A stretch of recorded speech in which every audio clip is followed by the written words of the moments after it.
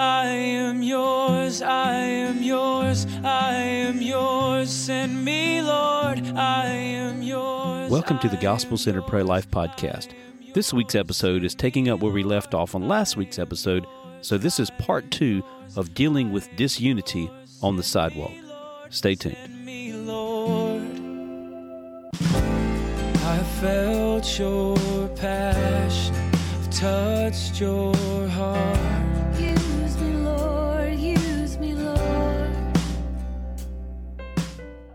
In this next section, what we did was we kind of make a summary statement and then talk about the verse that supports that statement, and maybe you might have some stuff to add with each of those.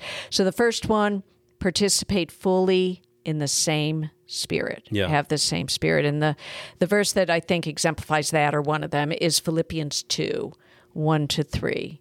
Therefore, if there is any consolation in Christ, if any comfort of love, if any fellowship of the Spirit, if any affection and mercy, fulfill my joy by being like-minded, having the same love, being of one accord and of one mind, letting nothing be done in selfish ambition or through selfish ambition or conceit, but in lowliness of mind, let each esteem others better than himself.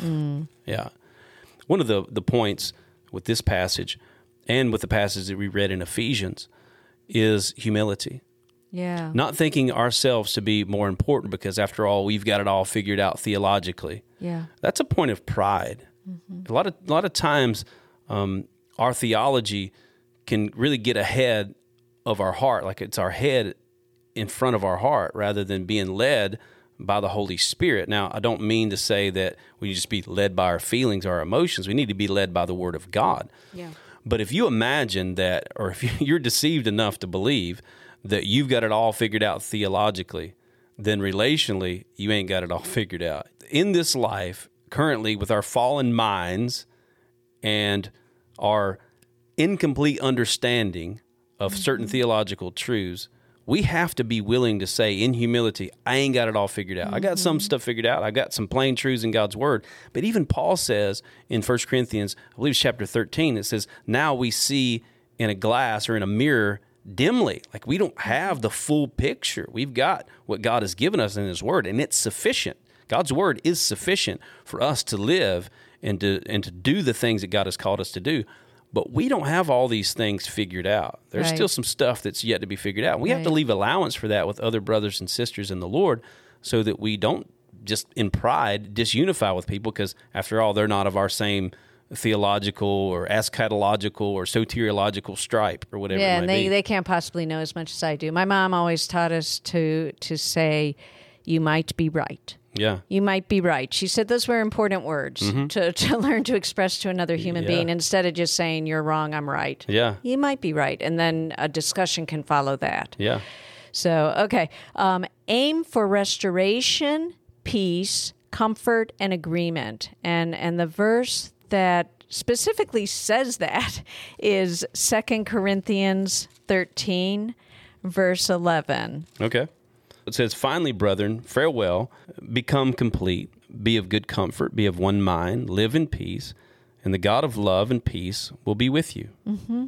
Be of one mind, agree with one another, mine says. Yeah. And also says in verse 12, greet one another with a holy kiss. Right. So we need to do that too. We need to be, no, I'm just kidding. Not in the COVID days. Yeah, not in the COVID days.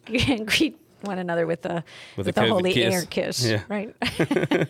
with your with mask a knuckle on. Bump. All right.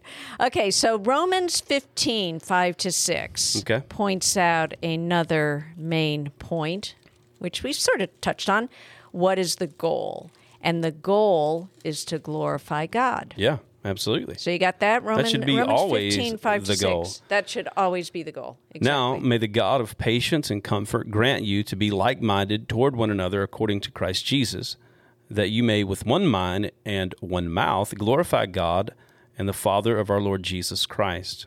Yeah. So, I mean, I think we're giving you guys enough scripture to know that unity is important, that this is important to God. And it's not something that even in the early years of Christianity, they didn't have to deal with and address. They had to address it constantly. Paul That's why had it's to address mentioned it. so many times. If Absolutely. it's such a pervasive issue, then there's going to be a lot of scripture absolutely. talking about how to guide you with that. And you've got this dynamic going on that I mentioned when we first started, that the devil knows how to divide and conquer, Yeah. you know? And so He's sadly very good at it. he is very good at it. Yeah. And more often than I think we would care to admit, we fall prey to some of those tactics. Yeah, of the we got to devil. fight that. We got to fight Yeah. disunity because Absolutely. we're agreeing with Satan if we allow it to continue. Yeah. So especially if we're the cause of it. Yeah. But so the next two are kind of I'm going to combine them. Don't be haughty, shoot for harmony, and don't be arrogant. They kind of are the same thing. Yeah. And a good one, Romans 12. 2 verses in Romans 12 actually address that. Romans 12:3 maybe might be the best one. Okay. For I say, through the grace given to me, to everyone who is among you, not to think of himself more highly than he ought to think, but to think soberly, as God has dealt to each one a measure of faith. Yeah. Thinking soberly, thinking rightly, viewing ourselves rightly that, I'm not perfect. Yeah. I ain't got it all figured out. I'm doing my best to try to figure out, and with the guidance of the Scripture and the Holy Spirit and the accountability of my local church, I'm trying to do the best I can to figure these things out before the Lord, but I ain't got it all figured out. Yeah. Be humble. Yeah. And don't be arrogant. Next, love lavishly. Colossians 3:14. There's plenty of verses in the Bible that talk about the power of love, but Colossians 3:14 is a really good one. Okay. But above all these things, put on love, which is the bond of perfection. Love is the bond of perfection. Yeah, mine says which binds everything together in perfect harmony, and harmony is what we're seeking, to be bound together in perfect, I'll say perfect harmony. The word perfection actually can mean maturity as well. And it is a mark of maturity for the believer to be able to seek unity, to be able to unify even in spite of certain flaws and whatever these things might be, to be able to seek unity, to be able to overlook other people's flaws, or at least apparent flaws to you, because some people's flaws to us are actually flaws in the way that we see, right? Yeah. They're not like us, and therefore we see flaws. Yeah. But a mark of Christian maturity is to be able to unify even in spite of those things and meet people where they are, And so we need to seek unity by meeting people where they are. And you never know where you might bring them. Yeah, if you absolutely. can recognize that, hey, maybe you're not as far along as you should be, but you recognize with the spirit of unity, you can disciple. Yeah. And possibly, and I think we're going to get there with Paul and Barnabas. That's one of the issues that happens as a result of how that issue of disunity was dealt with. Pursue peace and mutual understanding. And Romans 14:19 is a good verse for looking at that goal, to pursue peace and upbuilding, not understanding. Okay. Yeah. So therefore, let us pursue the things which make for peace, and the things by which one may edify another. Edify. Yeah. And mine said upbuilding, but I like edify.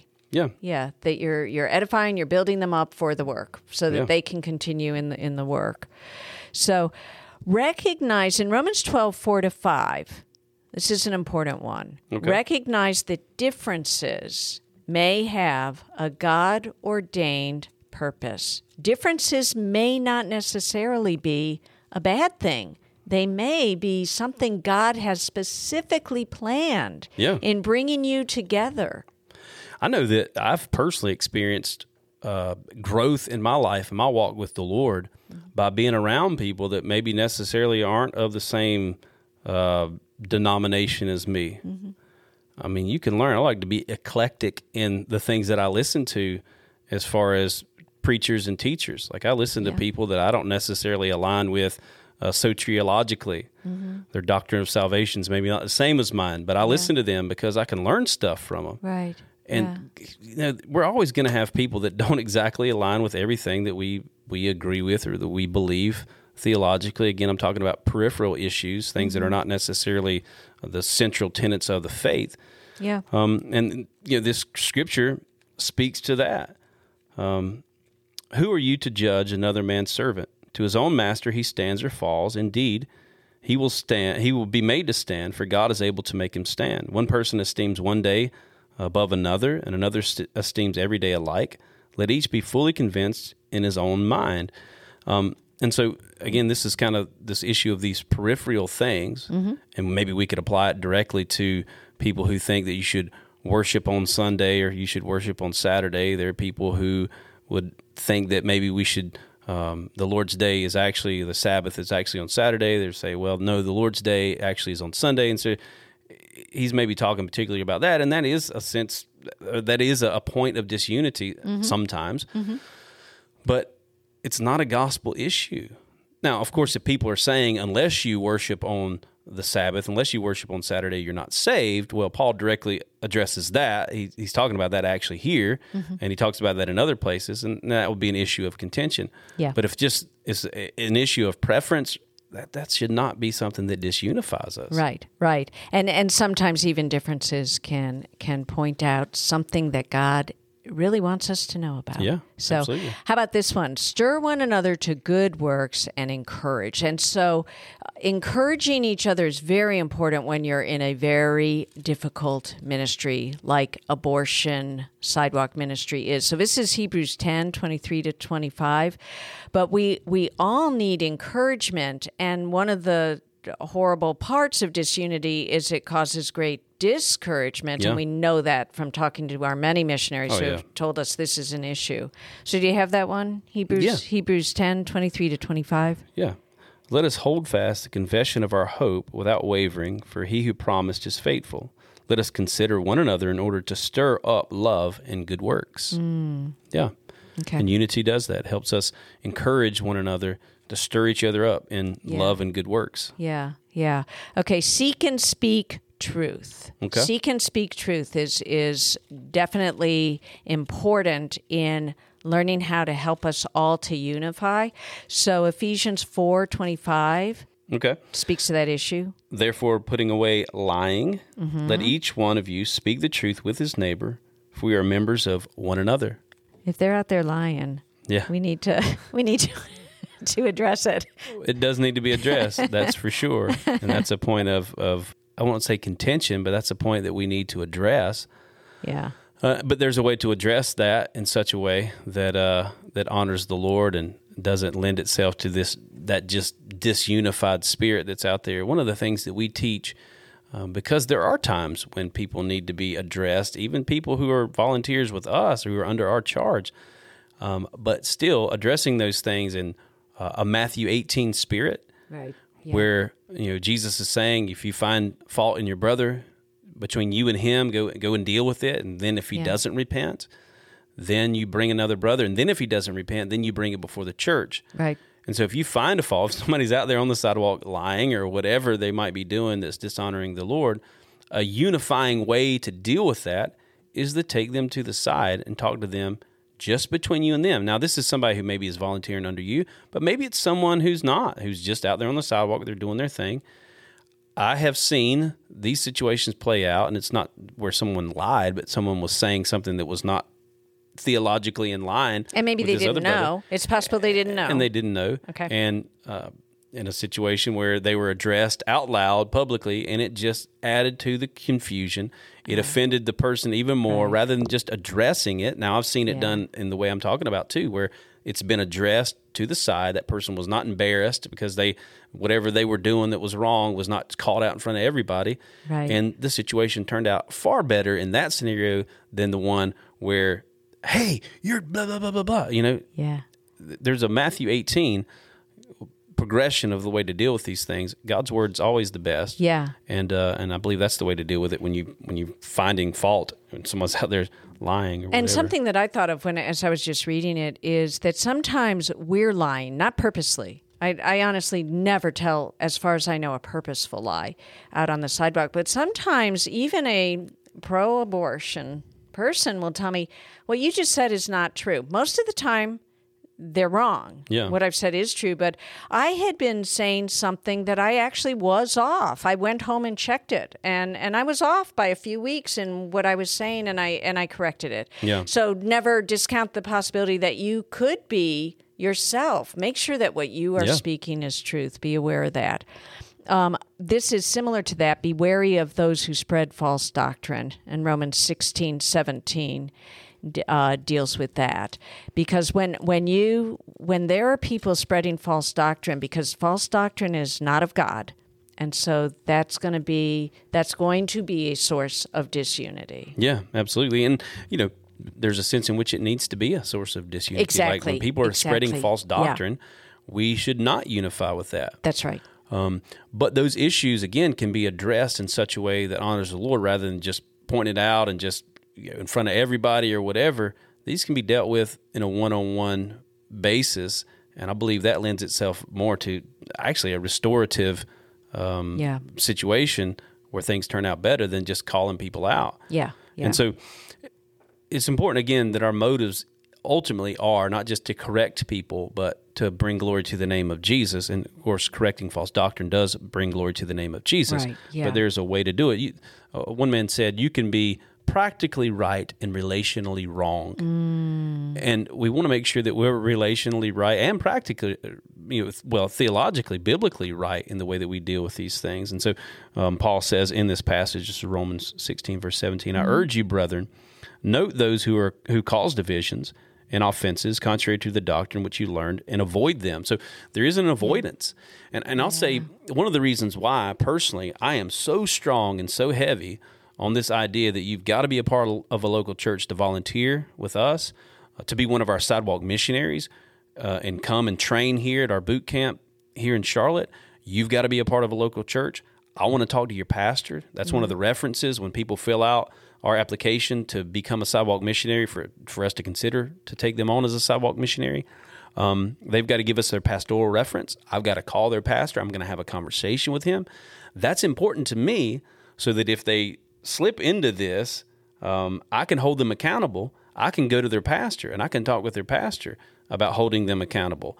And so that's a point that to me is very important, because I've seen people with this sort of spirit who come out there and they cause disunity and cause division, do some real damage. And if they can't be dealt with in a church context, it's really hard to deal with those people. Right. Now, so I say all that to say that there is a point where we need to disunify and say that person's not with us, but yet still to have that as our constant mantra. Like, I wouldn't make up a sign that said this person's not with me. With an arrow. Yeah, with an arrow. I've been tempted to do that with some people. I have too. But I wouldn't do that because I don't think it would help the scenario. I don't think it would bring more clarity to the situation. It would bring more confusion. Yeah, but that is a powerful verse. Avoid them. Yeah. Those that cause, because of false doctrine, are creating division on any wherever you are, avoid them. Yeah. I guess you've gone through the Matthew 18 process, you would assume. Yeah, and absolutely. and if that has been ineffective, avoid them. So it's a serious issue. Yeah. So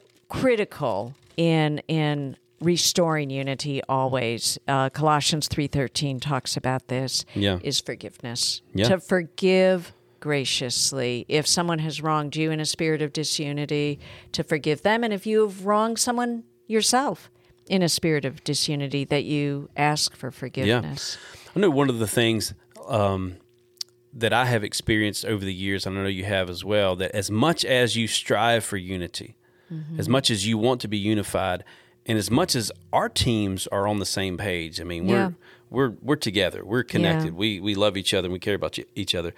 There's going to be times where people are going to argue. There's going to be times where someone talks over another person, and somebody's just in a bad mood, and they get offended, and they're like, and they want to come to you or come to me and say, hey, this person did that and this and that. We're always pointing them to Matthew 18. Deal with it between you and them. Right. But we have to be aware that these things are going to come up, and that there's going to be, in the midst of the battle, there's going to be maybe some friendly fire or whatever. That's why we have to be understanding, and like this passage is talking about, be gracious, be patient, be willing to forgive. Yeah, that person might have said something that offended you. Yeah. Hey, listen, it's life. It's going to happen. Yeah. And deal with it in a biblical way. Don't just internalize it and stew over it. Deal with it and then forgive. Yeah. Your wife recommended I read a book called The Bait of Satan. Yeah. And that deals with this, the problem, if you don't have a forgiving spirit, if you're holding grudges, if you let those things fester, it grows into bitterness, and it is one of Satan's greatest tools. Yeah. And so you need to learn to just let that go, and the forgiveness, being able to forgive others, is critical in that process. Yeah. So be grounded in truth. That's kind of, I hope we have made it clear how important that is. Colossians 2:8 directly deals with that. But to speak the truth, and the only way you can speak the truth and be grounded in truth is if you know the truth. Yeah. Where do we find that, Daniel? We find it in the Word of God. That's right. Always. Yeah, always. And that's the only place to find it. And we've already talked about the Matthew 18 approach, when all else fails. And I think that is kind of if you're going to be calling through the whole process of Matthew 18, hopefully you've tried other ways before you go into calling a pastor or a witness or whatever to come against a fellow Christian. But seek wisdom and assistance from the church when all else fails. Yeah, absolutely. So, practical suggestions derived from all of this. Now you've gone over the sources of disunity. You've gone over the goals of the people that are out there. You've gone over the biblical rationale for unity. What do we do with all of that? And I think I wrote 8 main areas, and I don't know, I can read them, and if you feel like you want to amplify on any of them. Ahead. The first one, ask questions of the group to help them clarify their goals. Just don't stew and assume that they're evil or assume you know their motivation. Ask them questions. Sure. Find out what their goals are and why they're doing what they're doing. Secondly, to commend any positives in the group that you're confronting. Okay. People always respond better when they first of all hear a kind word before you blast them. Pray with and for each other. Sometimes we forget about doing that with groups that we're not really unified with. Yeah. But praying with them can make a world of difference. Seek compromise, but be careful on this one. Seek compromise, but never of biblical truth. Yeah. You can't compromise on biblical truth, but maybe there are other things you can compromise on. Maybe you can compromise on where they stand. Yeah. Or where they hold the sign that you would prefer they not hold it. Maybe you could compromise on a different position up the street or whatever with that sign. Number 5, affirm their purpose, if not their methods. Okay. I've heard you do that so many times, Daniel, with some of our friends out there that are not the same as us. Yeah. We really don't agree with their methods. But I've heard you thank them for just their faithfulness in being there, for their zeal, if not how they bring things about, how they do things. Rebuke privately, not publicly. We've said that many times. Yeah. People will always receive it better. Very important, discern if it's disunity or diversity. And always go to Scripture to support your views and the your point actions. here that I think hopefully we touched on, we thoroughly touched on, is that just because you perceive disunity doesn't mean that it's actually disunity. We have to check our own hearts. Right. Because, again, just because somebody's not doing it like you would do it doesn't necessarily mean they're doing it wrong, because that can be prideful. Right. So just remember that point. Right. And so now we're going to end with talking about what happened with Barnabas and Paul. Because I love what one author, and I put in the article that we will post, you'll be able to find this article, but he summarized, Paul and Barnabas did have different gifts, different perspectives, and even different callings, but they remained to the end, one in the faith and in the bonds of love. Their parting was a division, but not a divorce. I love that line. Yeah. It was a division, not a divorce. So, but they still spoke with one voice and one love, which was Jesus Christ. But so what happened? What happened to these two? They separated. Yeah. They went in their different ways. And what was the result of that? Was that good, bad, indifferent? Yeah, I mean, I think it was a good thing. It seems that, well, I mean, in one sense, they were able to get more work done. Yeah. So Barnabas is able to go with John Mark in one direction. Paul and Silas go in another direction. And it seems, all things said and all things done, that at the end, toward the end of Paul's life, he actually wants John Mark to come and commends him. Yeah. And Isn't so- that a wonderful example of God's redemptive power through Yeah. unifying in love and a voice? Absolutely. It's awesome. It's Yeah. an awesome reality that if we'll seek with pure motives to honor the Lord, to do what's right in His sight, to seek unity, to strive, to endeavor to keep the unity of the Spirit and the bond of peace, God will honor that, and there will be unity. Yeah. Even though there's going to be diversity, there can be unity in the midst of that diversity. So here's a great quote. I love this quote from, I think it was a quote. I don't have it in quotes. Maybe I came up with this. Oh, wow. It's really good. Quoting yourself. So, yeah, in the division of Paul and Barnabas, just as you said, the result was positive, and in fact, Mark was restored to become a leader in the early church. And 2 successful ministry ventures were accomplished through that. But listen to this. Disunity divides, but diversity multiplies. Yeah. So diversity multiplied the effects of the ministry so that more people were reached for the Lord when those diverse gifts, rather than just being shut down, were encouraged. Yeah, And absolutely. they did go in different directions, Yeah, but the final result was God was further glorified. yeah. And that is ultimately the goal, that Jesus Christ is glorified in what we do. Yeah. So, guys, we appreciate y'all just tuning in and sharing this podcast, and we'd appreciate if you guys would shoot us over an email. Let us know what you think of the podcast. Let us know some ideas that you have, some guests that maybe we should have on to interview. Let us know maybe some of the questions that you have that you'd like for us to try to tackle from a gospel-centered perspective. So you can reach out to me, dparks at citiesforlife.com. You can reach her, vcasiorg at citiesforlife.com. And until next time, God bless. Give me an outlet for love. Give me an outlet for gratitude. I know it will cost me my life, but nothing's too precious since I met you.